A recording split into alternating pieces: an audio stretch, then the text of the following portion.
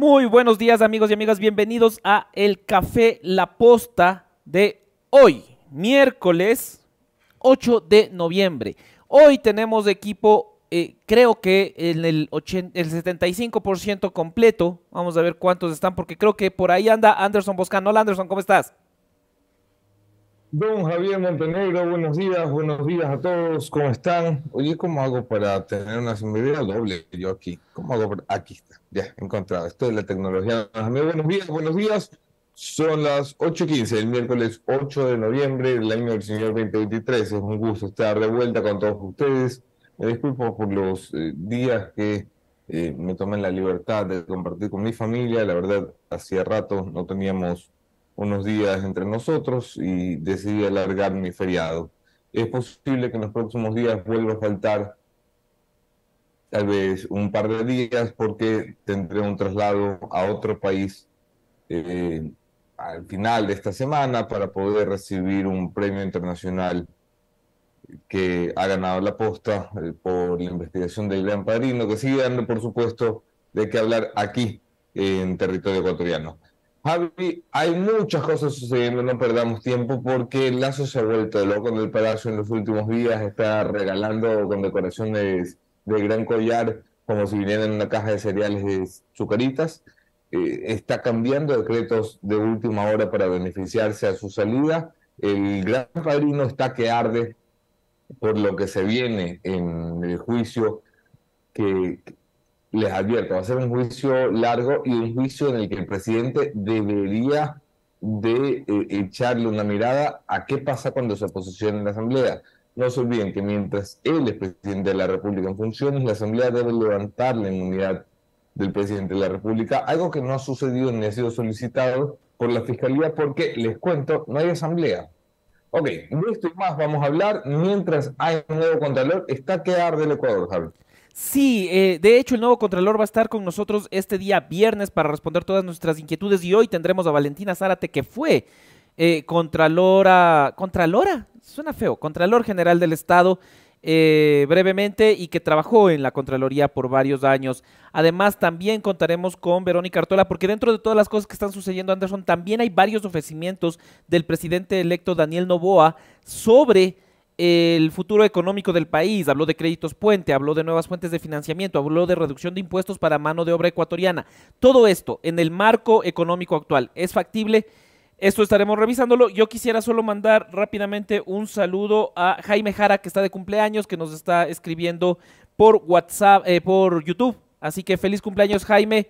Que tengas un muy buen día y tienes una recomendación de regalo, porque si estás pensando en estar al día con el SRI, como debe de ser, como todos los ecuatorianos debemos estar, Ecovis es la mejor solución. Con 20 años de experiencia en auditoría, impuestos, contabilidad y consultoría, Ecovis ya es firma miembro de Ecovis International y tiene cobertura a escala nacional. En pantalla ustedes pueden ver su teléfono, sus redes sociales, su correo electrónico y su página web. Además también les podemos contar que el concierto del Buki se viene, es este fin de semana en Quito y Guayaquil, 11 y 12 de noviembre, el concierto de el Buki.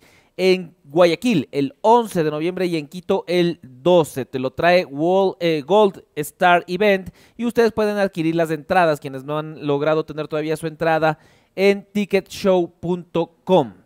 Dicho esto, podemos pasar ya al primer segmento de este programa, la revisión de los principales hechos, lo que marcó la agenda, eh, lo que seguramente marcará la agenda y las caretucadas del gobierno nacional, a continuación en Caliente.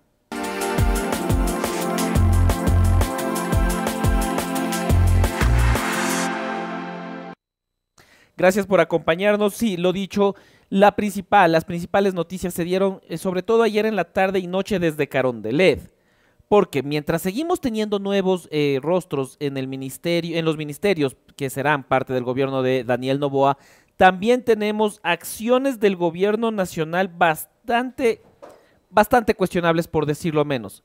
Se trata de las decisiones, por ejemplo, para extender la seguridad del presidente saliente Guillermo Lasso, y además una condecoración especial para, no saben quién, ya está Anderson de nuevo. Me gustaría que él nos cuente quién tiene la Sí, condecoración especial que se entregará el día de mañana en Carondelet. No es por caretuco, es según por méritos, dice el gobierno nacional. Se desconocen los méritos del señor Sebastián Corral, es más, él no lo conoce, y le tiene que estar preguntando a su psicólogo qué ha pasado, cómo achí, qué pachó. Pero el presidente ha encontrado en él méritos que ni él sabía que tenía. Esto es de verdad. Es más, encontrar méritos en Sebastián Corral es en sí mismo un mérito. Así que yo creo que la siguiente condecoración debería ser para Guillermo Lasso, por haber encontrado méritos en una persona a la que nadie le ha encontrado méritos, como Sebastián Corral. Es impresionante la fiesta en Carondelet, de un nivel de desvergüenza, de una altura miserable, muy bajita, de gente que utiliza el poder para tomarse la foto, de gente que utiliza Carondelet para servirse a sí mismo, para dejarse favorcitos entre los amigos. No, no, no, esto pocas veces se ha visto, ¿ah? Pocas veces. Es vergonzoso el espectáculo que está dando en la retirada del presidente de la República. Creo que el término correcto es ese, es vergonzoso. Pero acuérdate que yo creo que ya es un requisito para ser un mal funcionario de este gobierno tener una condecoración, porque aunque trataron de ocultarlo y no lo publicaron en las redes sociales de la Policía Nacional ni del Ministerio del Interior, a Diego Ordóñez también le dieron una condecoración después al final de su periodo como secretario de Seguridad. Entonces es como requisito, así. Hiciste todo mal, toma tu medalla. Sí, bueno, y no solo la medalla, que ya es impertinente, sino además lo que ha terminado por suceder con el decreto ejecutivo de ayer, en el que el presidente de la República se ha dado a sí mismo beneficios que le había quitado su antecesor. Esto es de locos. No sé si lo hemos contado bien, Javi, pero Guillermo Lasso entra a Carondelet en 2021 y dice: hay que usar bien el dinero de los ecuatorianos, hay que ser cautos, así que por favor, los expresidentes de seguridad sí van a estar aquí en el Ecuador dando la cara, no acordados en el exterior. Y seguridad por un año máximo, después de que hayan entregado el poder. Pero ahora, como él va a entregar la banda, no la banda del cuñado, sino la banda presidencial, y no se va a quedar en el Ecuador, esto no lo ha contado nadie todavía, ¿no? Pero el presidente está buscando opciones de dónde vivir fuera. Se acaba de conceder a sí mismo seguridad no por uno, sino por 2 años. Y no solo dentro del Ecuador, sino fuera del Ecuador. Me van a decir que Guillermo Lasso no se puede pagar la seguridad fuera del Ecuador. Es un pillo, un pillastre, pero de arrastrado, viejo. Y lo que dices es cierto, recordarán ustedes en agosto del 2021, en un mensaje, en su pico de popularidad, tras la vacunación exitosa, su pico y único momento de popularidad, él hablaba de austeridad y de retirar la seguridad, como vos bien dices, por un año nada más y dentro del territorio nacional. Lo que hace ahora, aparte de confesar dos cosas, una, que saldrá del país, y dos, que sabe que necesitará seguridad por más de un año, es realmente vergonzoso. A mí ya esto me produce ya indignación en otro nivel, porque ya estábamos acostumbrados a que el presidente Lasso comience a hacer y a viajar y a que no le importe lo que opinan los ecuatorianos. Pero hacer un decreto para acomodarse él, después de que él mismo cambió ese decreto, ya es no solo ridículo, sino vergonzoso como mandatario. Y creo que ayer hicimos una transmisión en vivo para contarles de esto. Además hicimos una publicación, pero hoy estaremos extendiendo porque los videos, hay evidentemente videos donde él admitía en agosto del 2021 que esto no puede ser, que así no se puede tratar los recursos públicos de los ecuatorianos, y hoy, a menos de 20 días o 28 días para que él salga, hace lo mismo. Bueno, ¿qué más se puede esperar, querido Javi?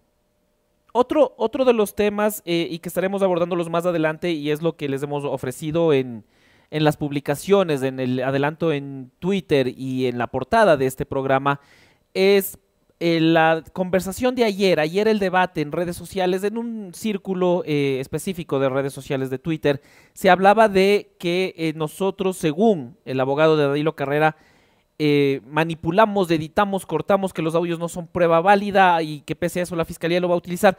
Todo eso, todos los detalles de eso, hoy aquí en Café La Posta, para que no estén comiendo cuento de lo que dice, claro, una de las partes interesadas en el proceso. Lo que sí les tengo que adelantar es que si a ustedes les gusta vestir bien y vestir de cuero, pero cuero, cuero, y que sus muebles, todo lo que pueda utilizar cuero de verdad, sea realmente de calidad, tienen que acudir a la curtiduría Tungurahua porque es la empresa de producción de cuero más pro del país. Es la única con planta de tratamiento de aguas residuales y certificación internacional LWG, lo que garantiza no solo la responsabilidad ética y el compromiso, sino también el cuidado del medio ambiente. Ya sabes tú, la curtiduría Tungurahua trabaja con materiales sustentables y sostenibles, protegiendo el planeta. Vamos a pasar con otras noticias. ¿Viste el estudio, Anderson? No has dicho nada del estudio improvisado que es mi domicilio. Me encanta el estudio improvisado. Muchas gracias. Le mandamos un saludo cariñoso al ministro Fernando Santos Albite, de parte de todo el Ecuador. Le deseamos lo mismo que todo el Ecuador le desea, ministro. Y nos acordamos de usted. Yo me acuerdo de usted una vez al día. Claro, Una vez al día. hay momentos específicos en los que no te puedes Y olvidar no, de eso. no tiene idea de lo que digo. Vamos a pasar con la siguiente noticia. Vamos a pasar con la noticia 3, si les parece, muchachos. Se trata de otra designación más. Ayer les presentábamos quién es la nueva ministra de Economía y Finanzas. Hoy les vamos a hablar de la nueva ministra de Energía, quien tendrá el difícil reto de lidiar con todos los problemas que está heredando por la falta de gestión, la falta de planificación de Fernando Santos Albite y compañía. Se trata de Andrea Arrobo. Ella tiene una amplia experiencia y preparación, es licenciada en Relaciones Internacionales de la Universidad de los Hemisferios, máster en Organizaciones Internacionales y Cooperación Internacional por la Universidad de Barcelona. Además cuenta con diplomados en Gobernanza, Liderazgo Político y en Liderazgo y Sostenibilidad para la Responsabilidad Social. En 2012, aquí empieza el tema energético, trabajó en el Ministerio de Electricidad y Energía Renovable y posteriormente en 2017 fue gerente regional para América Latina y el Caribe del World Energy Council. Ella ya ha estado en algunos de los eventos con Daniel Noboa durante su gira en el exterior, es especialista en energía y posicionamiento de hidrógeno como vector para la transición energética. Si ustedes me preguntan qué acabo de decir, les diría no tengo idea. Apasionada por el desarrollo sostenible y la transversalización de todos los sectores para una transición justa y la promoción de mujeres y energía. Esto como entre los principales datos. Pero si vos me dices, ¿qué es el posicionamiento del hidrógeno como vector para la transición energética? Yo no sé. Yo no tengo idea de lo que acabo de decir.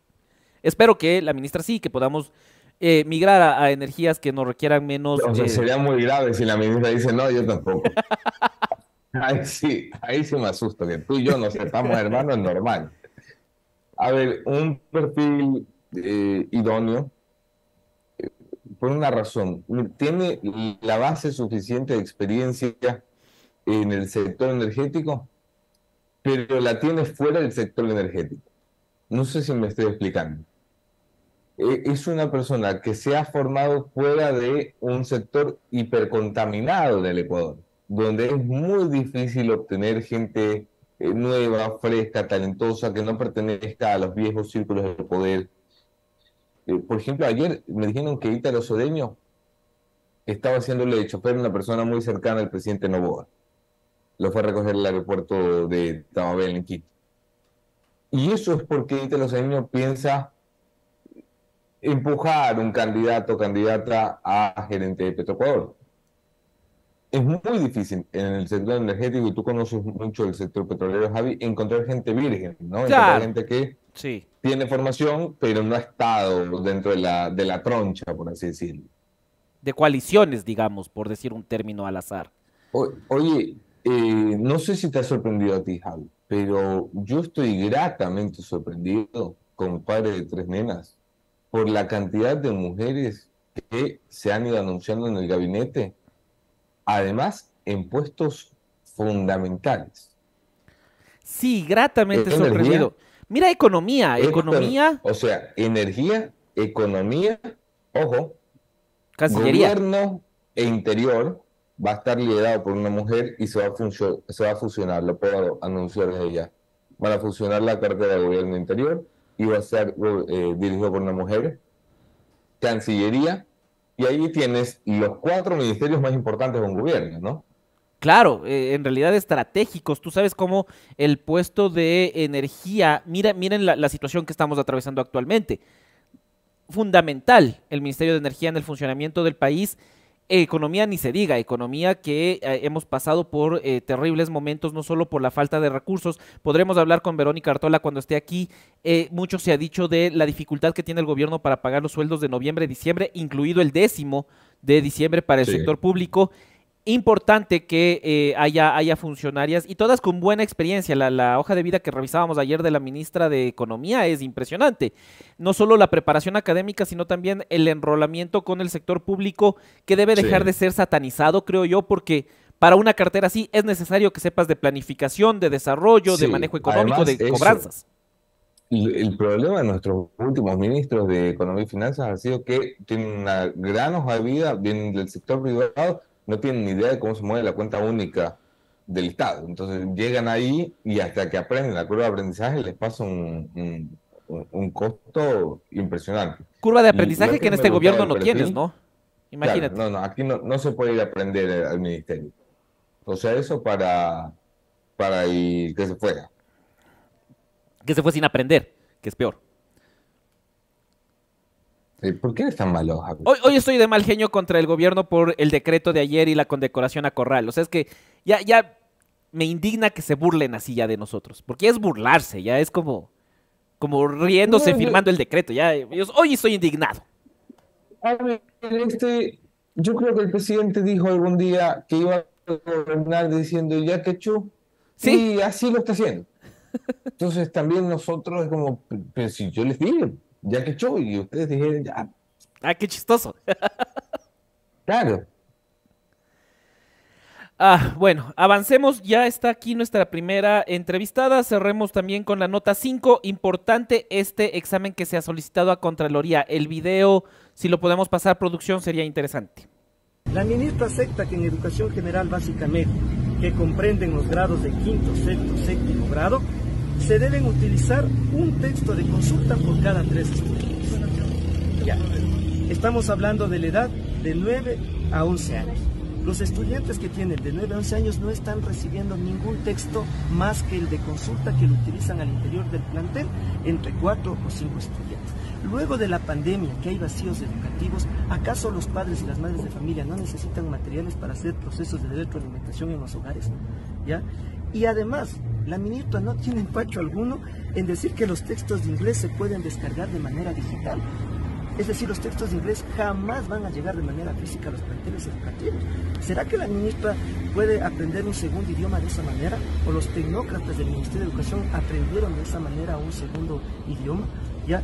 Y lo más preocupante es que la ministra acepta que en primero, segundo y tercero de bachillerato los textos de química, de biología y de física tienen que reusarse, es decir, un contenido caduco, ¿ya? Porque la educación como las sociedades van cambiando el conocimiento.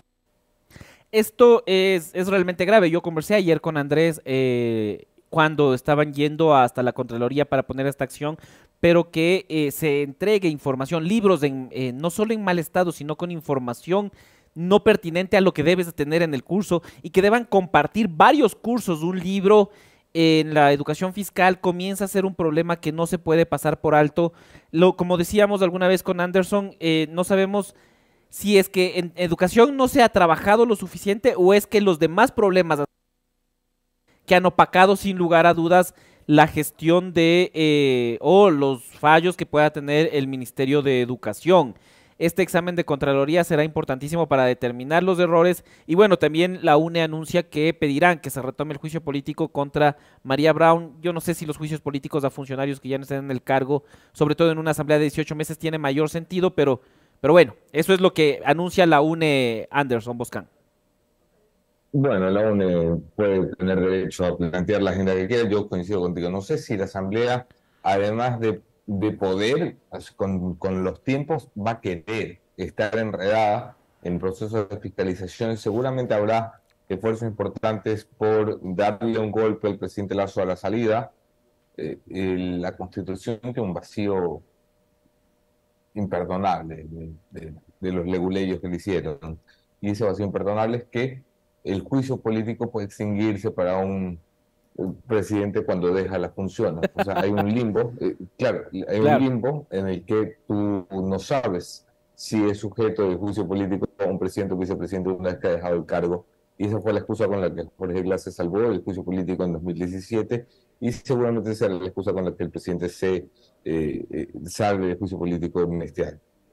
Sí, y para avanzar ya con más noticias también, como les recuerdo, más adelante en este programa estaremos dando la explicación que ustedes nos han pedido con justa razón luego de las entrevistas, los videos que han circulado en redes sociales sobre la postura de uno de los abogados de Danilo Carrrera. Hoy tendremos aquí esa explicación. Ustedes compartan esta transmisión, denle like para que el mensaje llegue a todos los seguidores posibles. Y antes de pasar con la siguiente entrevista, con la primera entrevista del día, solo recordarles que Renaciente te ofrece más de 30 colores para elegir. En su interior hay poliuretano de alta calidad y su tapiz es de cuero. Lo que más extrañan los invitados de venir al café no es solo que tienen que sentarse en mis sillones, sino que no pueden sentarse en un sillón Renaciente, que es extremadamente cómodo. Así que de antemano le ofrezco mis disculpas a las invitadas del día de hoy. Y además recordarles que que ustedes pueden ser parte de la Posta Cuenca. Si han visto las redes sociales de la Posta Cuenca, pueden ver todo el movimiento que hubo durante el feriado y las fiestas. ¿Y sabían ustedes, como dato ahí que les dejo suelto, que el municipio de Cuenca, o la ciudad de Cuenca en general, recibió 40 millones de dólares por el feriado, por las fiestas, del movimiento, la actividad económica, la cantidad de gente que hubo en todos los eventos, en los conciertos? Así que 40 millones de dólares que no le caen para nada mal a una ciudad tan importante como Cuenca, y ustedes pueden ser parte de La Posta Cuenca, como en marketing@laposta.es y también al 099-435-8955. Ya saben que en Cuenca las noticias no solo son más sexy, sino también más garas. Dicho esto, vamos a pasar ya a la siguiente parte de este programa, las entrevistas en Café La Posta. El gran padrino la rompió en Caleta y los organismos internacionales lo saben, porque no tenemos uno, sino 4 reconocimientos internacionales. La mención honorífica de la Sociedad Interamericana de Prensa, uno de los premios más importantes de América Latina. La CIP es una organización top de varios editores y directivos de diarios de toda América. Somos preseleccionados al premio del Instituto de Prensa y Sociedad, que reconoce las investigaciones que más ñeque le han metido para crear impactos reales en las sociedades. Fuimos nominados y finalistas en la categoría de cobertura del premio de la Fundación Gabo, el galardón para el periodismo más reconocido de Iberoamérica. Y para cerrar con broche de oro, Anderson Boscan es uno de los 3 nominados al Premio Mundial de Libertad de Expresión que Free Press entrega cada año en La Haya. En esta categoría también están el nigeriano Philip Obaji y Diklen Muftoglu, periodistas encarcelados o que permanecen en el exilio.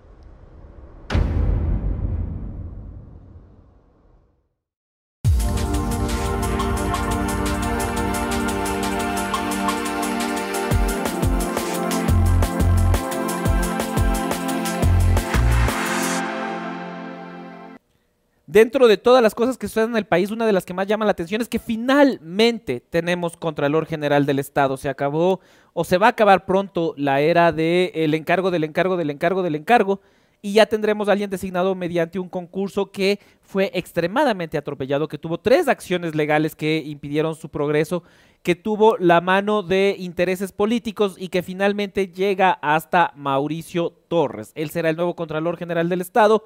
Está a la espera nada más de su posesión en la Asamblea Nacional. Para eso necesitamos Asamblea Nacional, que ahorita no hay. Y él estará con nosotros el día viernes. Pero, ¿qué implica ser Contralor General del Estado? Y sobre todo, ¿qué cambios necesita la Contraloría General del Estado para funcionar bien y dejar de ser solo una herramienta de venganza política?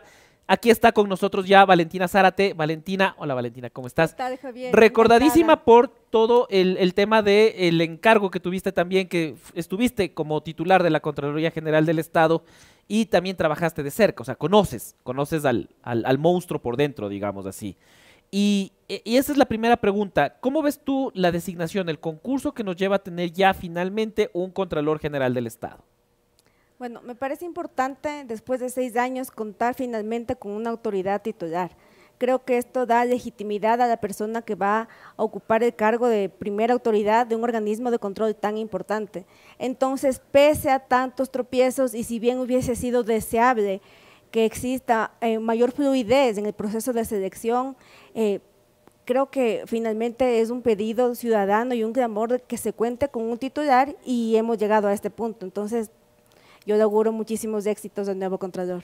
¿Cuáles son los principales retos? Porque yo me imagino, o sea, yo nunca he estado en la función pública, pero siendo la Contraloría tan importante y tan clave, yo sí creo que cuando tú llegas a la Contraloría General del Estado, debes sentarte y te deben llegar llamadas de sectores políticos, de empresariales, de empresas públicas, todos porque saben el temor que genera la Contraloría. Un examen de Contraloría puede echar abajo cualquier plan regular o irregular que haya dentro de la función pública. ¿Cómo es esto de llegar al inicio de la Contraloría General del Estado? Bueno, yo no llegué únicamente a la subrogación, yo inicié mis pasos en Contraloría siendo pasante desde los 20 años, entonces creo que para llegar a ese momento yo ya había tenido una trayectoria en la institución que me permitió desarrollar ciertas capacidades y experiencias, sobre todo para poder conducir, aunque sea momentáneamente, a la institución. Pero sí, como tú señalas, Javier, es una institución muy poderosa, tiene una presencia de casi un siglo en el país y es por eso que muchos de sus procesos son temidos por muchos servidores públicos a quienes, primero, creo que por principio a nadie le gusta ser controlado, pero también porque sobre la marcha quizás se ha tergiversado un poco cuál debe ser el rol de Contraloría y las acciones de control, cómo se tienen que llevar a cabo. Entonces, muchas veces, y se ha visto últimamente, los funcionarios terminan sin ejecutar el presupuesto del Estado porque no quieren ser parte de procesos de contratación pública para no figurar en los documentos por temor a un eventual posterior control de Contraloría, valga la redundancia, y ser parte luego de responsabilidades o quien quita inclusive indicios de responsabilidad penal. Lo que me llama mucho la atención, y hablé con varios de los concursantes que fueron parte de este proceso que termina con Torres como el ganador, y me decían, no solo es el tema de llegar y sentarse, hay la necesidad de cambios estructurales dentro de la Contraloría, tanto en la forma como en el fondo, en el tema legal como en la forma en la que está constituida ya la Contraloría tras, como tú dices, un siglo de funcionamiento. Se necesitan hacer cambios en la norma y en el funcionamiento del día a día. ¿Qué cambios son estos? ¿Cuáles son urgentes que debería hacer el nuevo Contralor? Mira, coincidimos que los cambios son estructurales, pero son profundos, son urgentes. Mi sugerencia sería hacer un estudio y un análisis para encontrar los nudos críticos que nos den cuenta en dónde hay ciertas dificultades para realizar el trabajo, en donde se empantana el trabajo de la institución. A partir de un estudio y un diagnóstico se podría y se debería, mejor dicho, hacer una reingeniería de los procesos institucionales. Esto en interna, porque el Contralor bien podría hacerlo esto con su facultad regulatoria. Ahora, también es necesario puntualizar algo. La ley orgánica de Contraloría data del año 2003. El reglamento de esta ley orgánica fue expedido por el expresidente Lucio Gutiérrez. Entonces, estamos hablando de una normativa que ya tiene sus años, que necesita ser actualizada a las mejores prácticas internacionales para poder ver realmente cambios y una mejoría en la institución. 20 años con la misma ley. Lo que he notado mucho en los exámenes de Contraloría, y antes de darle el paso a Anderson Boscan, es que todavía se hacen muchos de los procesos de manera manual, es decir, también hace falta una renovación tecnológica dentro de la Contraloría, que al final el Contralor estará ahí, me parece que 7 años, entonces tiene el tiempo suficiente como para hacer también estos cambios de fondo en el tema tecnológico para poder hacer exámenes más precisos y menos subjetivos. Sí, mira, creo que la pandemia obligó a muchísimas instituciones del Estado, pero en especial a la Contraloría, a renovar y a tecnificar sus procesos. Durante la pandemia yo fui parte, por ejemplo, de un proceso para poder hacer notificaciones electrónicas, porque al estar confinados no se podía notificar como regularmente se hace, llegando a tu casa o dejándote una boleta, porque sencillamente no podíamos salir. Ahí, por ejemplo, se dio un gran avance al permitir notificaciones electrónicas siempre al marco de la ley. Entonces, sí, hay pasos y decisiones que se deben tomar para poder estar al ritmo de los corruptos quizás, o al ritmo de quienes por acción o omisión hacen perder dinero del Estado. Esto un poco en la forma, en los cambios que se deben hacer, pero también hay un trasfondo político dentro de la Contraloría, y para tratar un poco el tema le voy a dar la palabra a Anderson Boscan. Tu cámara es la de acá. Bienvenida, Valentina, un gusto tenerte en el programa. Un saludo a la distancia. Un gusto, Anderson, un saludo también. Me gustaría explicarle a la audiencia la cosa desde el principio, es decir, ¿qué es un contralor? ¿Para qué sirve? ¿Con qué se come? ¿Qué capacidades y atribuciones tiene? ¿Y por qué decimos que es una de las figuras relevantes del organigrama estatal?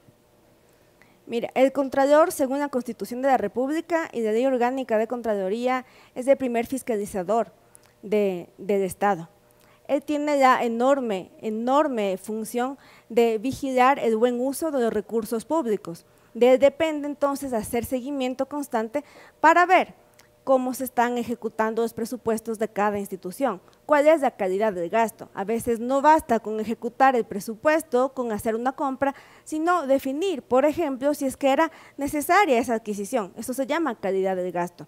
Pero creo importante señalar también que hay facultades que tiene también Contraloría que lamentablemente están siendo olvidadas. Contraloría no solamente no tiene que hacer únicamente control ex post. Contraloría debería también fortalecer el sistema de control interno para poder hacer control preventivo o inclusive control concurrente. No esperar a que se derrame la leche para que los auditores lleguen a decir, bueno, sí, miren, aquí ha habido un presunto indicio de responsabilidad o aquí ha habido una glosa o una responsabilidad administrativa. Sería muy necesario y muy importante cambiar ese enfoque y que los funcionarios públicos se sientan asistidos por Contraloría para poder ejecutar compras públicas, por ejemplo, o sus fines y objetivos institucionales. Sentir que Contraloría da un apoyo, que también es una facultad constitucional, una atribución constitucional, es asesorar y no solamente esperar a la fiscalización posterior. Entiendo. El contralor es una persona dentro de cientos que conforman la Contraloría y esto es parte importante porque el contralor es por lo general el último eslabón en una cadena de procedimiento. Cuando uno lee los informes de Contraloría, hay un equipo de auditores que se mueve a campo, un jefe de auditores y hay todo un proceso que empieza un año y medio, 2 años antes de que el contralor le estampe la firma. Muchos de los procesos en realidad se pierden en el camino y son procesos en los que las determinaciones nunca llegan a la oficina del contralor. ¿Es por allí por donde se le va el agua al bote? Y Anderson, creo que podría existir muchísimas grietas, porque como tú bien señalas, para que llegue al despacho del Contralor tiene que pasar por muchísimas manos un informe. Hay toda una cadena de procesos en las cuales intervienen un sinnúmero de personas, tanto más que el Contralor tiene la facultad de emitir reglamentos para el funcionamiento de la institución. Y hay reglamentos muy importantes como el Estatuto Orgánico de Procesos, pero también el reglamento de delegación de firmas. Entonces, solamente las responsabilidades que superan cierto monto y cierto rango son suscritas, por ejemplo, por el Contralor, o solamente ciertos informes son suscritos por él. El resto de informes son delegados a autoridades de nivel jerárquico más inferior, por ejemplo, subcontralor general, director de responsabilidades, directores de auditoría, en su caso, ¿no? Entonces, creo que el Contralor Torres tiene que estar muy atento para ver en dónde puede haber estas flexibilidades, en dónde puede haber estas laxitudes que permitan el quiebre de ciertos procesos que justamente se tiene que evitar. ¿Qué hay del personal de Contraloría? Siempre se presumió, o al menos la gente que trabaja en Contraloría, siempre presumía de soy un personal de carrera, ¿no? Era una de estas pocas instituciones que estaban realmente institucionalizadas, donde la gente pasaba 20, 25 años antes de llegar a un gran cargo. ¿Eso sigue funcionando así allí dentro? Mira, sí, efectivamente. Creo que una de las mejores y buenas prácticas internacionales es que un organismo de control, cualquiera que éste sea, cuente con un personal de carrera. ¿Por qué razón? Porque el personal de carrera prácticamente es dueño de su partida. Entonces, si es que, imagínate lo que pasaría, si es que un auditor llega a alguna institución, por ejemplo, le va a auditar al Ministerio de Finanzas y que desde el Ministerio de Finanzas tengan la facultad o la posibilidad de presionarle a este auditor y decir, bueno, como tú no eres de carrera, entonces si es que tú no me favoreces en este informe o si es que no ocultas algo que por aquí apareció, entonces yo hago que te despidan. Entonces, es una seguridad para la autonomía de un organismo de control. Ahora, esto también puede ser una piedra en el zapato, porque muchas veces existen malos funcionarios que tienen evaluaciones muy bajas y que, como nuevamente son dueños de la partida prácticamente, es muy difícil iniciar acciones contra ellos o inclusive removerlos. Entonces, estos son los pros y contras de tener personas de carrera. Un poco en esa línea, Valentina, ¿cómo hacemos para funcionar mejor en la Contraloría? ¿A qué me refiero? Tienes a Carlos Polid, que está envuelto en varios procesos, incluso en el exterior, con una fianza millonaria. Tienes a Pablo Celi, que está en prisión. El actual Contralor ha sido cuestionado por no emitir informes. Por ejemplo, en el caso de el secretario general de la administración, que en lugar de recibir una condecoración, Sebastián Corral debería recibir un informe de Contraloría, porque en vivo dijo que sí, es accionista de una empresa que contrata con el Estado y a la vez es funcionario del Estado, y yo no voy a cambiar mi vida por 6 meses, dijo de forma textual. ¿Cómo evitamos que la figura del Contralor termine contaminándose y cayendo en alguno de los errores de los 3 funcionarios que te acabo de mencionar? Bueno, creo que es importante mencionar que solamente el Contralor, no el resto de funcionarios, está sujeto a control político. Entonces, creo que la Asamblea Nacional debería estar muy atenta a las a las actuaciones del Contralor, sin que esto suponga tampoco un condicionante, ¿no? Un proceso extorsivo a sus funciones. Pero sí, estar pendientes, porque hay una pregunta que siempre se suelta al aire y es ¿quién controla a la Contraloría? ¿Qué pasa cuando se grita con bombos y platillos que hay una glosa y de repente los procesos internos no han sido bien conducidos y esta tiene que ser desvanecida? O peor, Contraloría pierde una y otra vez procesos en el Tribunal de lo Contencioso Administrativo. ¿Quién te dice luego, bueno, sí, resulta que esta persona era inocente, por usar un término? Nadie te repara eso. Entonces, ¿quién controla la Contraloría? ¿Cuál es la responsabilidad que deberían también los funcionarios que están ejerciendo un rol tan delicado?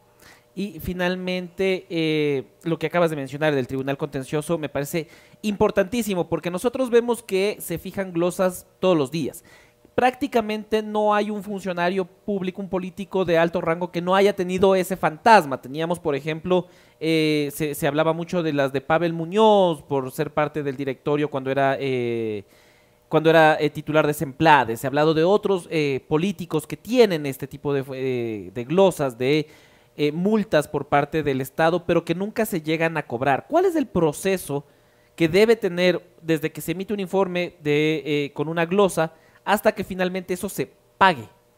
Claro, es un proceso bastante extenso y bastante complejo, y creo que quienes hemos trabajado en Contraloría o tienen contacto con la institución porque litigan contra ella, saben que existe lamentablemente, pues no debería ser así, un divorcio muy grande entre los auditores que realizan las acciones de control y el personal de predeterminaciones y la dirección de responsabilidades, que son los abogados que tienen que predeterminar y finalmente determinar. ¿Qué es lo que pasa? Muchas veces el trabajo de campo, los hallazgos de auditoría no son sólidos, a veces son infundados o se ha violado el debido proceso. Entonces, cuando llega a la dirección de responsabilidades, corresponde desvanecer la glosa.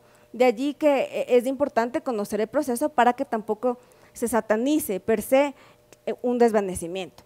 ¿Qué es lo que pasa? Luego de que se confirma, en el caso de que se confirme una responsabilidad, el administrado puede iniciar acciones al interior de la misma institución a través de un recurso de revisión o puede directamente demandar a la Contraloría en el Tribunal Contencioso Administrativo. En el Tribunal Contencioso Administrativo pueden pasar años, porque esto llegará luego a la Corte Nacional, a veces también a la Corte Constitucional, y el proceso se va dilatando. Solamente cuando han pasado todas estas instancias y se determina que efectivamente la responsabilidad que emitió Contraloría tiene sustento, se puede iniciar un proceso coactivo. Ufa, o sea, esto puede pasar años. Puede pasar años y muchas veces se llega al proceso coactivo y ya está caducado, no se puede recuperar, y si bien son facultades enormes que tiene Contraloría, lo que tendríamos que preguntarnos, haciendo un mea culpa institucional, es ¿pueden ejecutarlas todas? ¿Está realmente funcionando? En otros países, por ejemplo, en reuniones que yo mantenía, se sorprendían de la cantidad de facultades que tiene Contraloría, porque, bueno, finalmente, como dice el dicho, quien mucho abarca, poco aprieta. Entonces, habría que ver qué efectividad hay, cuánto realmente se recupera de recursos que son determinados como sanción por Contraloría. Muchísimas gracias, creo que nos ayuda muchísimo, nos aclara el panorama de lo que tendrá que hacer. Estamos filitos, ya estamos listos para entrevistar el día viernes al nuevo Contralor General del Estado con todas estas señales, con todas estas noticias y con todas estas respuestas que nos das. Muchísimas gracias, Valentina, por acompañarnos. Un gusto, Javier, un gusto, Anderson. Perdona por el excesivo calor, porque es impresionante el calor aquí. Vamos a avanzar, Anderson, con nuestra siguiente entrevista en pocos instantes, solo recordándoles otras buenas menciones y otras importantes menciones, porque este domingo vuelve el programa Para tu tía, este programa de análisis de coyuntura a cargo de Luis Eduardo Vivanco y Juan José Albán. Los dos vuelven con sus invitados de derecha e izquierda, un programa para tu tía, ya sabes, los domingos a las 8 de la noche. Y además, ya que estamos hablando de los programas que tiene La Posta, recordarles que Federación Postera es la red social deportiva que tienes que seguir. Si no has visto Federación Postera, seguro ya habrás visto en alguno de otros espacios deportivos cómo hablan de Federación Postera y del programa Suite Presidencial, porque aquí tuvimos la entrevista el día lunes en Suite Presidencial de Esteban Paz, que hablaba sobre las críticas a la Copa Sudamericana. Además, también tuvimos al Choclo Quintero, que reveló el misterio más esperado o la pregunta que más se tenía en toda América Latina Unida, que era ¿por qué le dicen Choclo? Si quieres la respuesta, en Suite Presidencial de Federación Postera, ya sabes, dale like a esta transmisión, suscríbete a Federación Postera y además, ayer lo dijo Tico Tico en las redes sociales de La Posta, Anderson, no sé si pudiste ver, pero Tico Tico ya te mandó a ti, a votar por La Posta en los premios ITV. Aquí en el enlace, en esta transmisión, en la descripción está el enlace para votar por La Posta en los premios ITV. ¿Viste que Tico Tico quiere que voten por La Posta, Anderson? Es una belleza. Oye, y es verdad, aquí tengo, vota por nosotros. Te creas una cuenta, creo que necesitas un correo y una cédula, básicamente. Por favor, que sean tuyos. No uses el de la vecina. Es muy raro que tengas el correo y la cédula de la vecina, tendrás que dar muchas explicaciones sobre eso, pero en fin, vota por La Posta. ¿Sabes qué? Me hace mucha ilusión el estar nominados a los premios ITV. Luego da igual que gane el que tenga que ganar, como todos los premios, es absolutamente secundario, pero me hace mucha ilusión porque es un premio que sí, que entrega la prestigiosa institución del ITV, un instituto de televisión reconocido en todo el país, pero en realidad lo entrega a la gente. El ITV es el intermediario entre la gente y los medios, ¿no? Sí, porque son finalmente los votos de la gente, de ustedes, de quienes siguen los productos de los diferentes medios de comunicación, de los diferentes talentos de pantalla, porque hay otras categorías, los que deciden quién gana. Además, yo estoy seguro que con los hagamos una cosa, solo los 120,000 suscriptores de este canal, si votan, ya estamos del otro lado, ya ganamos los próximos 3 años. Nos dejan ahí el premio para los próximos. Sí, claro. 120,000 suscriptores solo en este canal, solo en el canal de Café La Posta, además de todas las redes sociales en las que sumamos casi 3 millones de seguidores entre La Posta Cuenca, La Posta Nacional, Federación Postera, Café La Posta. Así que si todos echan su voto, ya estamos del otro lado. Ahora lo que me preocupa, Anderson, es que para ser parte de los premios ITV debes dejar tu correo, como tú dices, pero si ni siquiera ponen un like en esta transmisión, ¿cómo van a ir a votar en los ITV? Así que es hora de la pausa likeera, dale tu like, yo también no le había dado hasta ahora, ahí está mi like, el tuyo, Anderson, todavía no está. Ya está. Y ahí está, vamos, la pausa likeera y ya saben, votar por los premios ITV, donde La Posta está nominado como mejor medio de comunicación. Oye, me dicen digital. Que mi audio tiene eco. ¿Mi audio tiene eco? Ah, puede ser. Voy a pedir aquí a producción que está cómodamente en mi sala que nos ayude con el audio de Anderson, que tiene eco y sí tiene. Sí tiene, y es verdad, la gente está reclamando este audio. Y necesitamos corregirle el eco porque recuerden ustedes que en pocos instantes, luego de la siguiente entrevista, compartan esta transmisión, denle like, vamos a hablar de este tema que ha captado el interés de algunos de ustedes. Veo algunos comentarios que dicen, hablen de los audios, hablen de los audios. Así que vamos a hablar de los audios. Compartan esta transmisión para que el mensaje llegue a todos mientras le damos la bienvenida a nuestra siguiente entrevistada.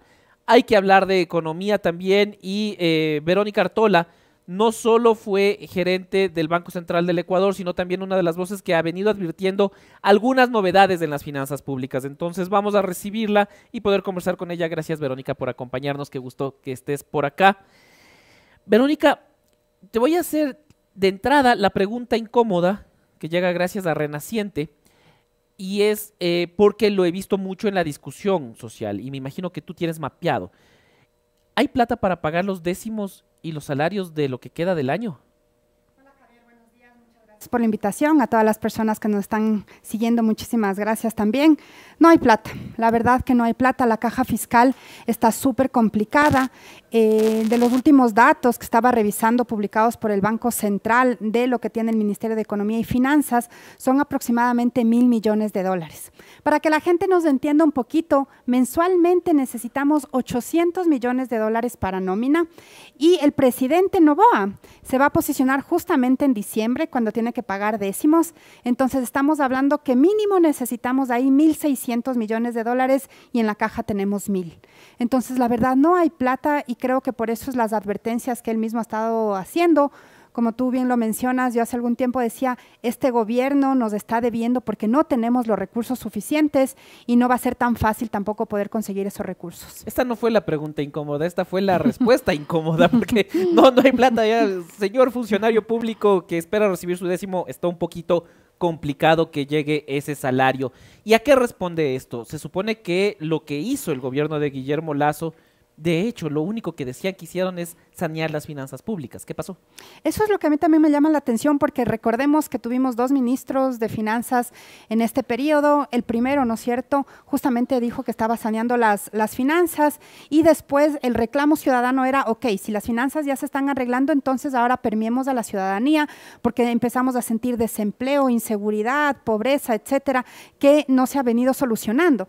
Y claro, lo que llama la atención también es tuvimos un precio de petróleo muy alto durante algunos meses, pero la verdad creo que el manejo presupuestario, el manejo de los recursos no ha sido el más eficiente, porque hay una cosa que entender, Javier, que si tenemos los recursos, esos recursos tienen que ser invertidos para que la economía se pueda seguir moviendo. Tienes $1 y ese dólar, ¿cómo lo genero y cómo vuelvo a tener que ese dólar no sea una, sino sea 2? Lamentablemente creo que eso no se hizo en este gobierno y por eso estamos viviendo las consecuencias y ahora lamentablemente no tenemos la plata suficiente.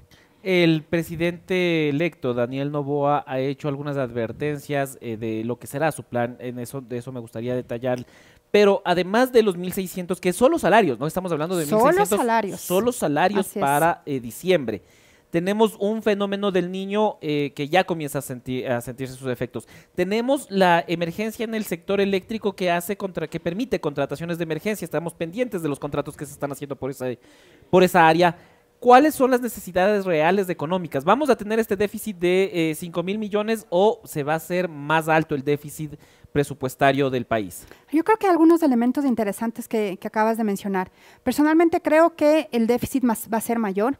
Incluso hay algunos analistas que ya estiman que podría superar los 8.000, 9.000 millones de dólares. Entonces ya empieza con el primer reto del presidente Noboa. ¿Cómo haces un presupuesto general del Estado desfinanciado con aproximadamente 8.000 millones de dólares? Si aproximadamente ya el Ecuador necesitaba eso anualmente, lamentablemente este gobierno no ha podido concretar nuevas fuentes de financiamiento. Los mercados internacionales para emitir bonos, por ejemplo, están totalmente cerrados. ¿Por qué? Porque con un riesgo país tan alto, ¿cómo emites un bono ahora? Va a ser sumamente costoso, entonces bien difícil. Y lo del fenómeno del niño creo que sí es de evaluar. La CEPAL, por ejemplo, estima que solamente en pérdidas son entre alrededor de 4.000 y 5.000 millones de dólares que podría ser en el Ecuador. Justamente ayer la Cámara de Comercio de Quito hizo una publicación muy interesante que decía que diariamente por los cortes de energía el sector productivo del país está perdiendo 18 millones de dólares diarios. Entonces ya vamos 22 días de apagones, son alrededor de 396 millones. Entonces, eso significa que la economía que debería reactivarse, ya sea por el sector público o por el sector privado, no está funcionando. Entonces, yo personalmente creo que en este momento el reto más importante que va a tener el presidente Noboa es de dónde obtiene los recursos y cómo reactivo y cómo pongo a jugar con la maquinaria del sector público para que se pueda reactivar la economía lo más rápido posible. Una de las alternativas de Daniel Noboa lo dijo, me parece, antes de ayer. En Washington fue un crédito puente, que de lo que estuvimos revisando tampoco es que se entrega tan fácil, que debe haber un plan, un proyecto detrás que se pueda justificar. Esta alternativa, la alternativa de recurrir a créditos con multilaterales de carácter del crédito puente, ¿es viable, es real? A ver, esos créditos nosotros como miembros del Fondo Monetario podemos acceder, pero ahorita hay que entender dos temas que creo que son importantes también. Uno, ya estamos como Ecuador casi al tope del cupo que tenemos con el Fondo Monetario para poder endeudarnos. Entonces, ¿cómo funcionan estos organismos internacionales? No es que te dan la plata toda la que tú quieres, sino en función de un cupo. Y recordemos que en el gobierno del presidente Moreno ya firmamos un acuerdo importante con el fondo, nos ampliaron incluso el cupo y pudimos acceder en ese momento alrededor de 6.500 millones de dólares.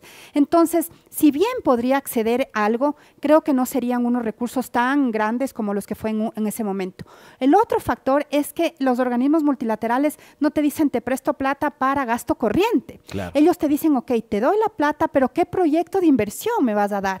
¿Y qué otros ajustes o qué me vas a proponer para que yo sepa que me vas a garantizar el pago? Entonces, más allá de que si el Fondo Monetario, el Banco Mundial, el BID sean malos o buenos, son bancos también y tienen que garantizar que se les pueda repagar esa deuda. Entonces es importante entender cómo y qué proyectos van a estar detrás, porque además, y la tercera consideración, constitucionalmente no podemos endeudarnos para, ¿no es cierto?, pagar gasto corriente, sino que necesitamos para proyectos de inversión o para mejorar las condiciones de deuda que tenemos actualmente. Entonces, por eso digo que es más complicado y yo lo he venido diciendo ya algún tiempo, si queremos mantener los gastos permanentes, es decir, sueldos y salarios del sector público, tenemos que mejorar los ingresos permanentes y creo que es también lo que ha dicho el presidente Noboa, hacer una reforma tributaria, porque sinceramente no creo de otra forma cómo podemos conseguir y mejorar estructuralmente las finanzas públicas en el país.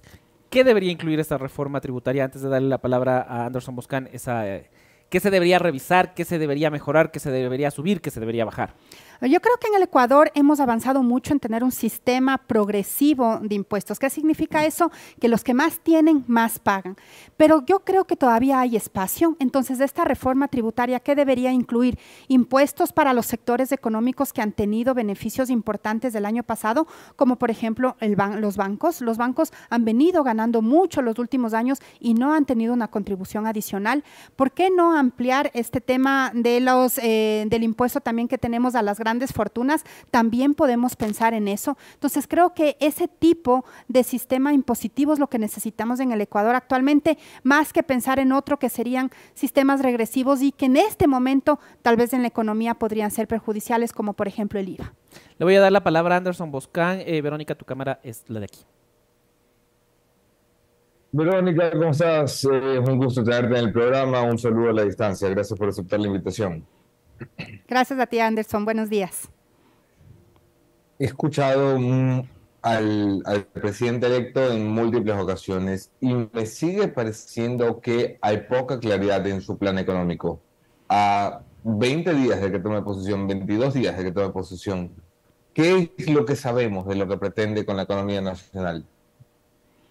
La verdad, Anderson, creo que, antes de responder, creo que en general la economía en este momento está bien compleja.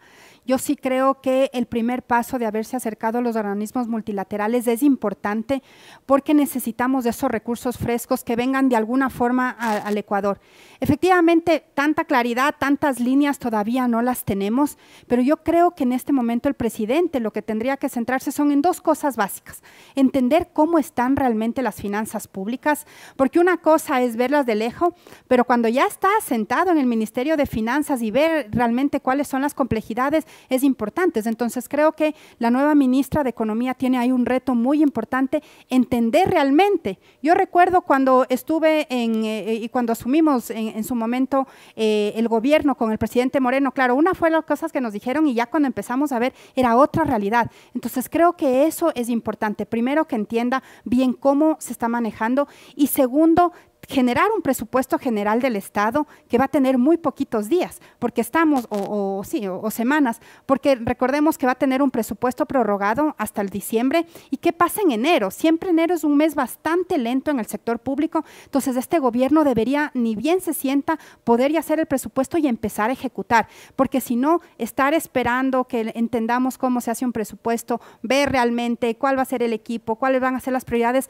va a ser súper complejo. Entonces ya el presidente en estos 20 días que tiene hasta su posesión, definitivamente creo que por ahí esas dos prioridades debería atacar desde el ámbito económico, por supuesto que hay otros más. Ahora, el presidente electo tiene poco margen de maniobra, porque como bien señalas, hay un presupuesto prorrogado. A pesar de aquello, ha anunciado ya ante organismos internacionales una reforma tributaria muy distinta a las tradicionales en el Ecuador, y ha designado ya una ministra de Economía en intento de darle tranquilidad a los organismos multilaterales. Si tuviéramos que hablar de prioridades para el presidente electo, de las 2 o 3 primeras cosas que hay que sentarse a mirar y hacer en materia económica, ¿qué sería, Verónica? Es difícil, Anderson, pero yo creo que lo primero, como decía, el tema de las finanzas públicas, ver, ¿no es cierto?, efectivamente cuáles han sido los gastos de inversión que he hecho y los que no he hecho. Porque recordemos que este gobierno, lamentablemente, por ineficiencia, por desconocimiento, por inoperancia, ha tenido una ejecución presupuestaria muy baja. Entonces necesitamos otra vez entender qué pasó ahí. Entonces yo, de nuevo, ¿no es cierto?, de autoridades, diría, ok, sentémonos, veamos dónde hay la plata y centrémonos en 2 o 3 sectores, Anderson. No vamos a poder reactivar toda la economía en un año y medio, va a ser imposible, pero hay que entender en el Ecuador, de los 50 sectores económicos, básicamente en 4 o 5 se concentran los generadores de empleo y los de generación de producción, y en esos están básicamente el comercio, la agricultura y la construcción.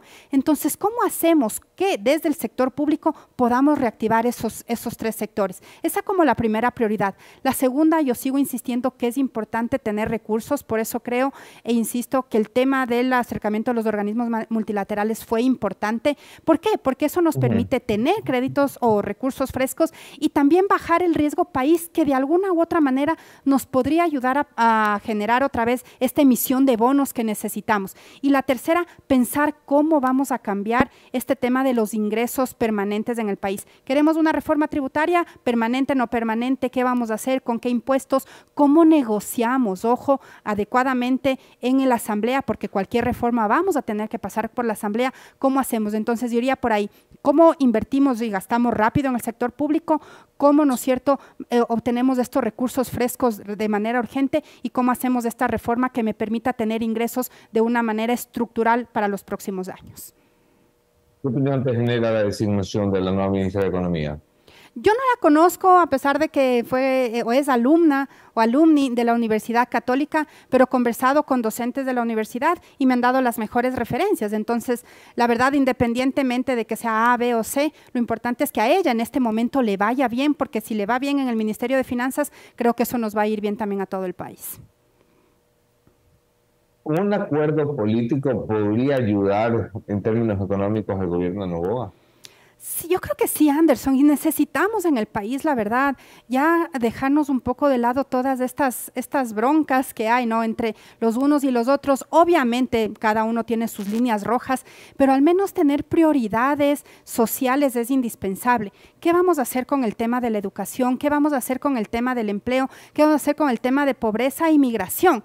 Entonces, ¿a qué me refiero? Necesitamos tener esos acuerdos políticos para que al final de cuentas podamos arreglar eso. Y ahí yo creo que la academia, y ahí con mi sombrero, digamos, de la universidad, yo creo que es súper importante cómo podemos desde la academia llevar estos diálogos, ayudar a estos acuerdos políticos que se necesita entre el presidente Noboa, la Asamblea Nacional, porque recordemos además que la Asamblea no tiene muy buena reputación. El 60% de la Asamblea es reelegida de la que ya se fue por muerte cruzada. Entonces necesitamos de alguna manera dar nuevamente ese cambio o ese paso adicional en el Ecuador para poder gobernar. Si no, la verdad, yo creo que es muy complicado. Yo que estuve en el sector público, tratar de gobernar, tratar de hacer una política pública es durísimo en este país, porque les agradas a unos, a otros no, y te ponen siempre el pie. Entonces, llegar a ese acuerdo político va a ser indispensable para el presidente Noboa, y más cuando tiene solamente un año de gobierno. Me gustaría hacer una pregunta que ya no tiene que ver con la economía ecuatoriana, solo porque tuviste esta función dentro del Banco Central. En Argentina se habla mucho del tema de dolarización y de la eliminación del Banco Central. ¿Qué tan prudente es esto y cuál debería ser más bien el trabajo si es que se va a dolarizar una economía como la de Argentina en caso de que Javier Milei llegue a la presidencia? Es súper oportuna. Yo he conversado con algunos políticos y economistas argentinos justamente, ¿no? Tratando de entender qué pasó con el Ecuador. Yo creo que hay a veces una mal comprensión de que la dolarización nos va a salvar de todo. ¿A qué me refiero? Milei dice, ok, voy a eliminar el Banco Central, voy a eliminar ese problema de la inflación que es del Banco Central, y con eso se arregla el tema inflacionario. Para dar unos datos, en el Ecuador, más o menos en el periodo hasta 1999, el crecimiento promedio de la economía fue entre el 4 y 4,5%. Entre el año 2000 hasta el año 2022 ha sido del 2,5%. Entonces, el crecimiento económico después de dolarización ha sido menor. Entonces, ¿qué quiero decir con esto? Que si bien la dolarización nos ayuda a arreglar temas de tasas de interés, temas de inflación, no nos ayuda a mejorar el tema de productividad y crecimiento económico. Entonces, el Banco Central es indispensable en una economía. Yo siempre he sido defensora de que al menos en el Ecuador, y creo que en otros países también que se dolaricen, es el que maneja la liquidez de la economía, es el custodio de la dolarización y es el que te da seguridad de que tu sistema monetario se está manejando bien. Por ejemplo, en lo que conversábamos antes, ok, el Fondo Monetario me va a dar un crédito. ¿A quién le da el crédito? Le da al Banco Central, le da al Banco Central en las cuentas del Banco Central, y después obviamente el Ministerio de Finanzas lo dispone de acuerdo a lo que se requiera. Si el Banco Central en Argentina se desaparece, ¿a quién le va a dar los recursos? ¿Cómo se va a manejar eso? Entonces es bien complicado pensar que eliminando el central se arregla todo. Creo que se tiene que repensar la función del Banco Central, incluso en la misma economía ecuatoriana, Javier, porque yo creo que el Banco Central en los últimos años ha jugado un papel pasivo y sí podría hacer algo más, incluso en el mismo gobierno del presidente Noboa. Muchísimas gracias, Verónica, por acompañarnos. Qué gusto Gracias, que puedas Javier. estar con nosotros. Estaremos conversando contigo cuando ya haya más luces también del plan, ¿no? Por dónde va a ir, y sobre todo la respuesta a la pregunta incómoda que te hicimos también se traslada ahora al nuevo gobierno, ¿no? ¿Cómo hacer para pagar los salarios y los décimos de diciembre de este año para el sector público? Muchísimas gracias por acompañarnos. Gracias, Javier. Verónica Artola fue gerente del Banco Central del Ecuador, nos ha dado una visión completa del destino económico del país, de cómo pinta el panorama económico, que no es muy alentador. Tenemos, Anderson, antes de pasar a los audios, que es lo que todo el mundo quiere saber, vamos a pasar con un video de hace pocos instantes en Ecuavisa. El viceministro de Electricidad daba la siguiente declaración. Ministro, ¿cuánto hubiera costado atender la emergencia eléctrica que se identificó, eso sí con tiempo? ¿Cuánto hubiera costado el dar mantenimiento a las termoeléctricas y garantizar esos 600, 700 megavatios de generación? ¿Cuánto costaba hacer lo que se debía hacer para evitar los apagones? A ver, dos cosas, Lenin. Al tema de las generadoras térmicas se ha dado mantenimiento, se han invertido 300 millones de dólares. Tenemos 1.100 megavatios que están... ¿Y por qué no están todas en operación entonces? Y suministrando. Porque hay otras térmicas que ya no es un tema de hacer un overhaul, hacer mantenimientos, sino simplemente reemplazarla. ¿Y por qué no las reemplazaron oportunamente? Son térmicas, se ha venido haciendo acciones, se ha venido reemplazando Ejemplo, lo que acabo de mencionar. Si lo hubieran hecho, viceministro, ¿no estarían ahorita comprando al apuro motores para tratar de suplir con un poquito por aquí y un poquito por allá y que Petroecuador intervenga para tratar de aportar pues algunos megavatios al sistema? No se lo hizo en su momento. A ver, Lenín, son todas esas acciones que se están haciendo. Podemos seguir diciendo todo lo que no se ha hecho, pero también yo invito a mirar hoy por hoy la crisis y hay que ver cómo la superamos de manera inmediata, porque el país lo necesita, el país, y nos solidarizamos con aquella ama de casa, con aquel comerciante, con aquel industrial. Entonces, si seguimos viendo hacia atrás, es complejo. Hoy por hoy tenemos que ver hacia adelante. ¿Cuánto hubiera costado? Te podría decir 200 millones de dólares, 163 millones de dólares es más o menos lo que tenemos que, no más o menos, sino es lo que se prevé en la contratación de los 465 megavatios. Y más las otras acciones y más las pérdidas que se están generando, ¿tienen un cálculo de cuánto será la factura que ha generado esta crisis eléctrica? Es que la factura que ha generado la crisis, puede decir la importación de Colombia, hasta actualmente se han, digamos, derogado recursos por 163 millones de dólares, más bajo, digamos, de enero a agosto. En septiembre ha subido a 60 y pico millones, en octubre alrededor de lo mismo. Y sí, son recursos que se tienen que seguir implementando, pero no hay electricidad más cara o suministro que el cual no se aporta para el país. Y bueno, a eso hay que sumarle pues la pérdida que tienen el sector privado, el sector empresarial, la gente que no puede trabajar, los comercios que no pueden vender por los cortes de energía. Ahí está un poco las declaraciones del viceministro de Electricidad, sobre todo teniendo en cuenta, no lo sé, lo dirán ustedes me ayudarán a entender, pero hay una, como un conformismo de ya está, no hay luz, ya, ¿qué hacemos? Y se Sí, ha perdido tanto. ya no hay nada que hacer, ¿no? Ajá, sí, ya está, ya no hay luz. Mira, qué pena, mi solidaridad con la gente que sufre por este gobierno, pero ya que venga el siguiente y la arregle. O sea, ni siquiera un esfuerzo por decir, viejo, estamos en este momento resolviendo. No es como, sí, qué penita. Sí, impresionante. Oye, y me ha dado mucha risa, manden al viceministro y no al ministro, ¿no? Claro, el ministro Santos Alvite, que dicho sea de paso, estaba invitado aquí hace 2 lunes y dijo, no puedo, estoy con una agenda complicada, pese a que estaba confirmado, dejamos para los próximos días no ha habido. Bueno. Ok, a ver, con esto ya tenemos la agenda de hoy, ¿no?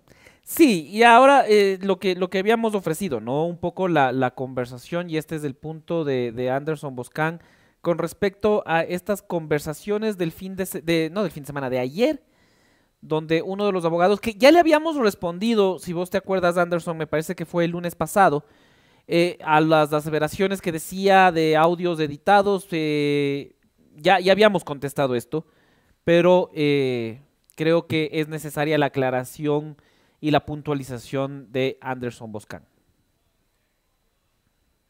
A ver, si me ayudan con una imagen que acabo de enviar al grupo de producción de última hora, como me caracteriza, porque si no, no sería yo.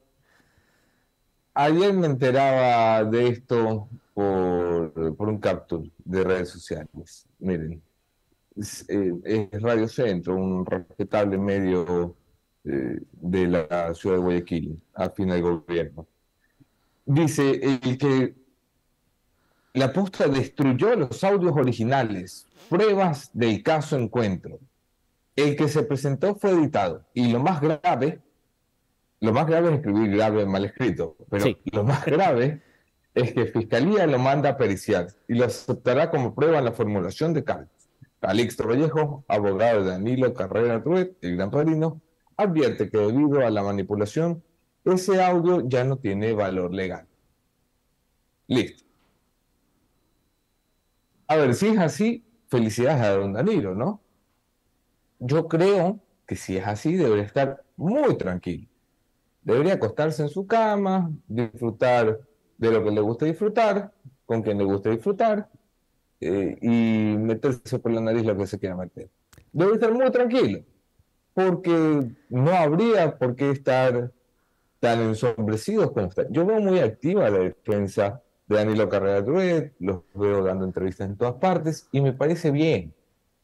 El señor Carlitos Vallejo, lo he dicho aquí varias veces, tengo la mejor de las referencias personales del doctor Vallejo, así como de otros abogados que conforman parte de la defensa del señor Danilo Carrrera, como el doctor José Molina. Tengo las mejores referencias de ellos. Ellos son los abogados de la defensa. Entonces, aquí la gente se hace unos rollos mentales. ¿Qué va a hacer los abogados de la defensa? Pues defender a su cliente. Y como van a hacerlo, pues diciendo lo que tengan a bien decir para acomodar su versión. Es su trabajo. Ahora, el mío es separar eh, la paja del trigo. Y aquí hay bastante paja. He visto mucha bulla porque había audios editados. Pues no me digan que se acaban de enterar que parte del oficio del periodismo es editar. Que yo sé que para la gente poco leída puede ser lo mismo que manipular. Pero es que el castellano no tiene dos palabras iguales. Te pueden sonar pareciditas, pero no son lo mismo. Editar se hace en el periodismo para darle un tratamiento periodístico a algo. Es decir, que manteniendo su esencia, lo haces presentable, digerible y consumible para una audiencia. Porque una conversación de 3 horas, evidentemente, no es un material periodístico. ¿Cómo lo editas? Seleccionando la parte pertinente para hacer mostrar a la audiencia. ¿Es eso manipular? No, no es eso manipular. Manipular sería agarrar diversas palabras de este programa para hacerme decir Guillermo Lasso es el mejor presidente de la historia. Y juntando pedacitos, pues podrías hacerlo. Eso es una manipulación, además de una edición. Pero editar con fines periodísticos, un solo ilícito es debido. Entonces, solamente un ignorante presentaría un audio de 3 horas, pudiendo presentar un audio de 1 minuto 30 segundos que dice lo importante. Más allá de eso, y me parece mentira que tenga que explicar estas cosas. Escuché también que el señor Calixto Vallejo decía en esta entrevista que yo había una versión día lunes, que es cierto, él no estuvo en esa versión, estuvo un abogado de apellido Lasso defendiendo al señor Carrrera, en la que decía que yo básicamente dejaba esto en manos de la Fiscalía, es decir, la designación de quién es responsable y en qué grado de participación. Y por supuesto que sí. Yo periodísticamente les puedo decir muchas cosas, como las he dicho ya, con mi cara, con mi nombre, con mi firma de responsabilidad, atendiendo las demandas del señor Danilo Carrrera, las que han sido entregadas, las que están por venir. Nos vemos en el tribunal que usted quiera, Danilo. Le voy a ganar en todos, porque me asiste la verdad. No me ve ni un poquito preocupado. Yo sí lo veo a usted preocupado por los casos penales. Y lo veo preocupado porque la Fiscalía usa el trabajo del periodista. Pero tiene que hacer su propio trabajo. Hay gente que dice, ay, Boscan destruyó las pruebas. Discúlpame, si la Fiscalía lo único que tiene es lo que ha hecho la posta, que nos den el sueldo de todos los fiscales a nosotros. No es ese el trabajo de la Fiscalía. El trabajo de la Fiscalía es utilizar como noticia criminis la publicación periodística para ir a conseguir sus propias pruebas. Y déjenme arruinarle un poquito la mañana a los pillos que fueron parte de esta banda delincuencial. Fiscalía ya tiene. Fiscalía ya tiene las pruebas. Había un par de mamarrachos en Twitter diciendo que, ay, no, se habían destruido las pruebas. Bueno, sí, entonces que don Danilo celebre, pero no le quiero amargar la celebración de Danilo. Fiscalía ya tiene las pruebas. Le advierto, hay llamadas judicializadas con orden de un juez. Hay grabaciones con orden de un juez.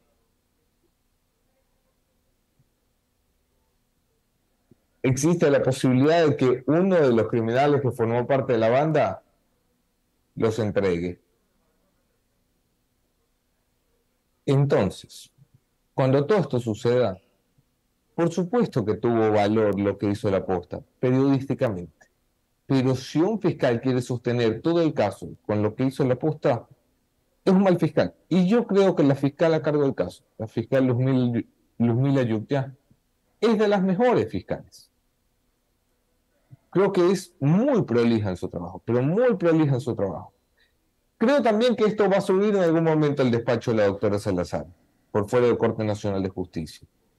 Creo que al presidente de la República no lo embarran todavía porque no hay quien le levante la inmunidad, porque no hay Asamblea Nacional. Y creo todo esto nada más mirando el expediente. Espero que ya le hayan entregado el expediente a la defensa del señor Carrrera, como merecen para su derecho a la defensa, pero no es con la posta con quien tienen que bregar, es con las abundantes pruebas documentales con las que va a contar la Fiscalía para el día de la audiencia. Con esas abundantes pruebas documentales es que se van a estrellar. Entre esas pruebas documentales, por supuesto que hay unos audios entregados por la posta, que son los audios que se han publicado en la posta, sobre los cuales tenemos absoluta responsabilidad.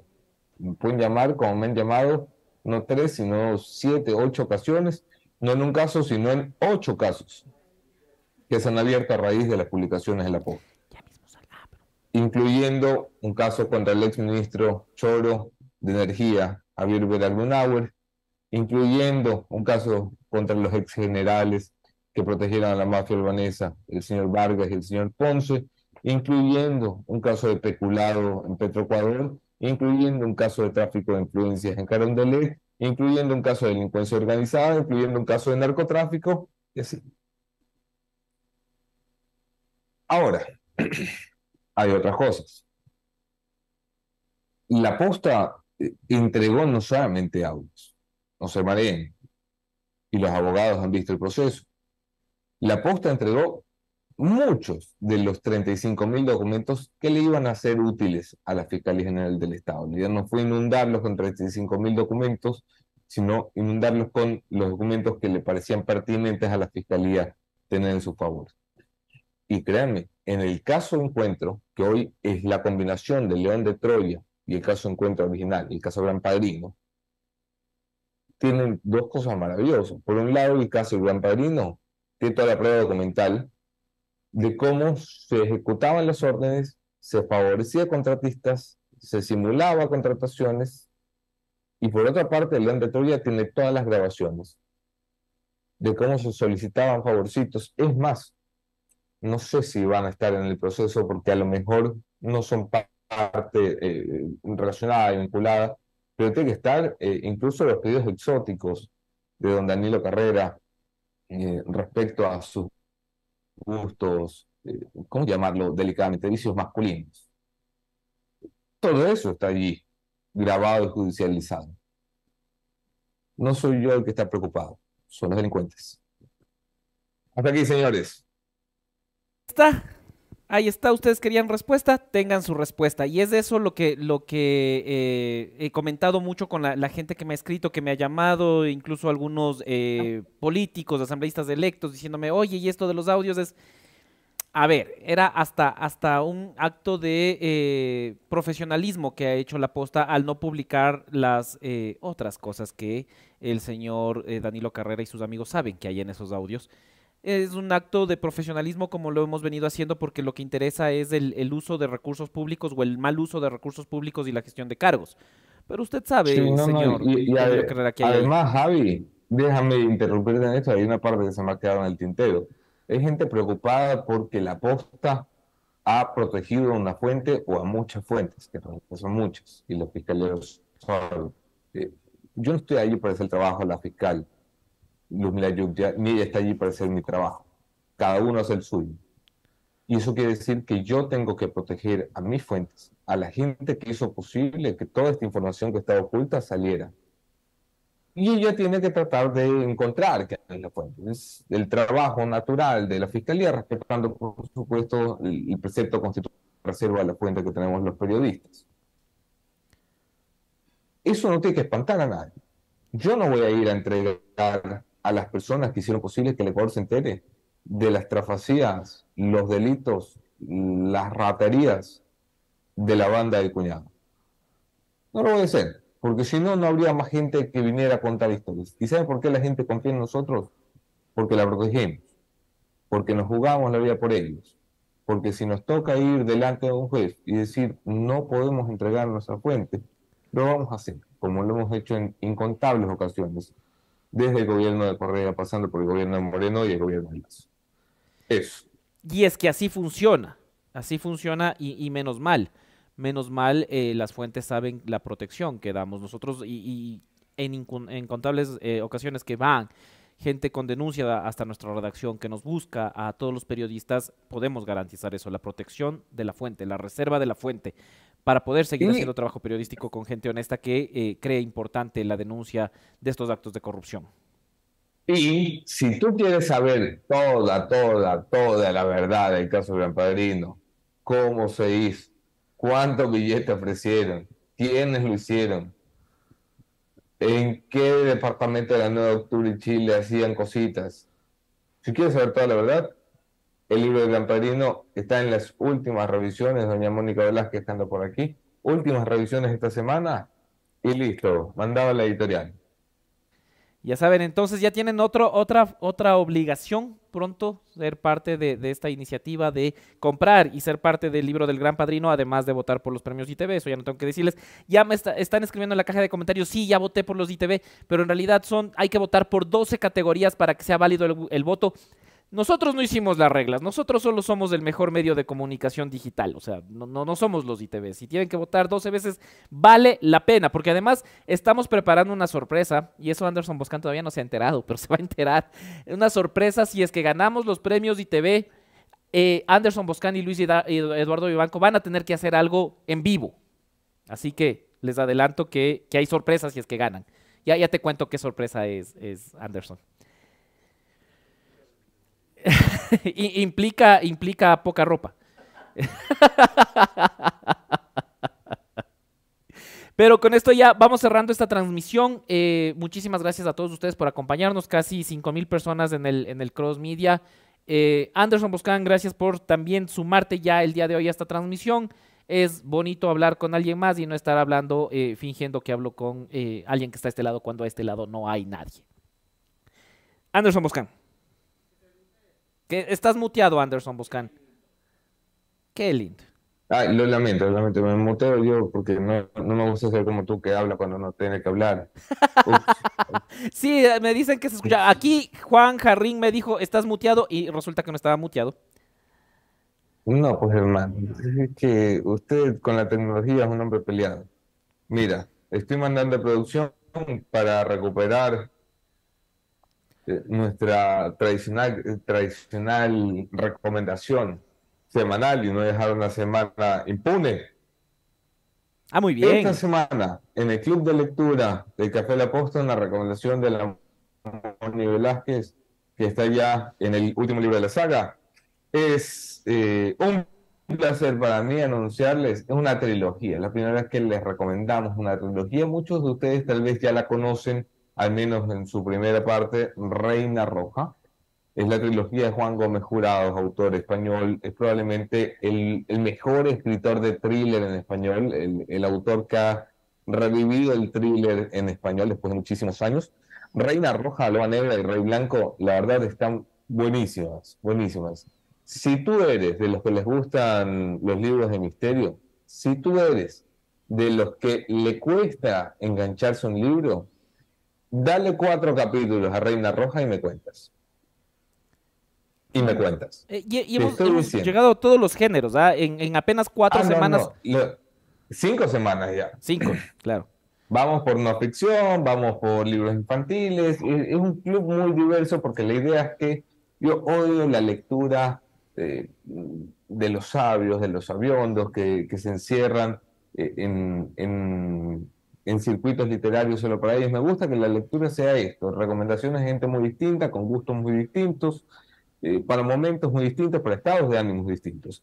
Esta trilogía, yo me encontré con ella en una condición muy rara en Madrid, cuando me quedé atrapado por la pandemia.